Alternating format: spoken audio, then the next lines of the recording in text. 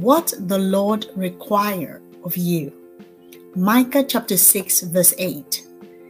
He has shown you, O man, what is good, and what does the Lord require of you, but to do justly, to love mercy, and to walk humbly with your God. In the preceding verses, the children of Israel were asking the prophet if they needed to perform some sacrifices to appease God for their disobedience. But the prophet told them they only needed to follow what God had asked them to do. Please read verses 6 and 7. Samuel replied, "What is more pleasing to the Lord, your burnt offerings and sacrifices, or your obedience to his voice? Listen, obedience is better than sacrifice, and submission is better than offering the fat of rams."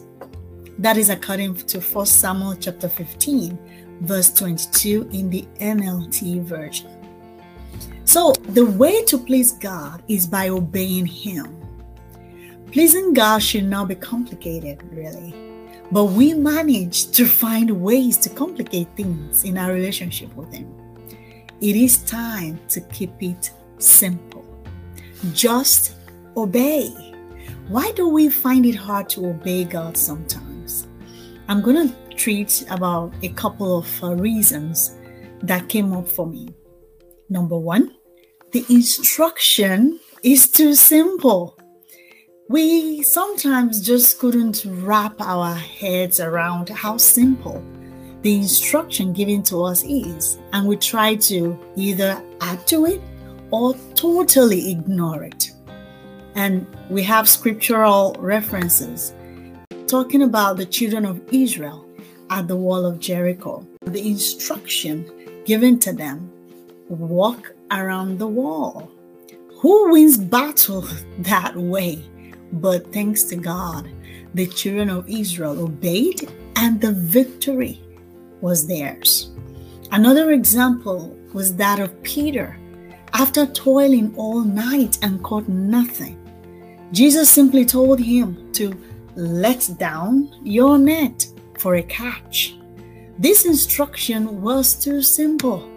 Even Peter challenged it, but thanks be to God, he eventually obeyed. He said in verse 5 of Luke 5, "Nevertheless, at your word, I will let down the net."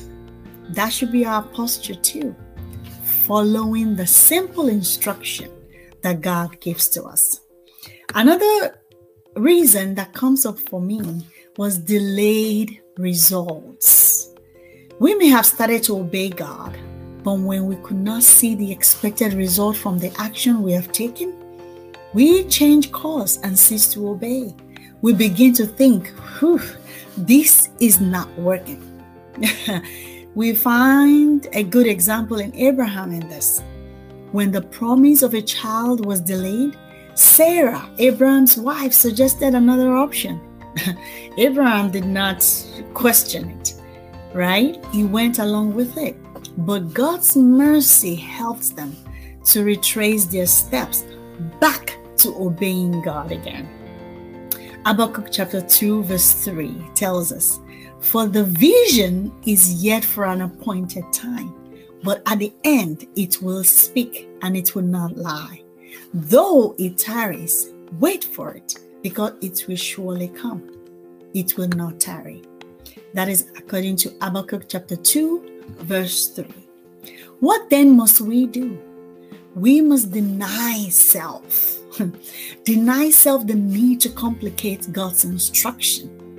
Resist the temptation to abandon God's way because it's not happening fast enough.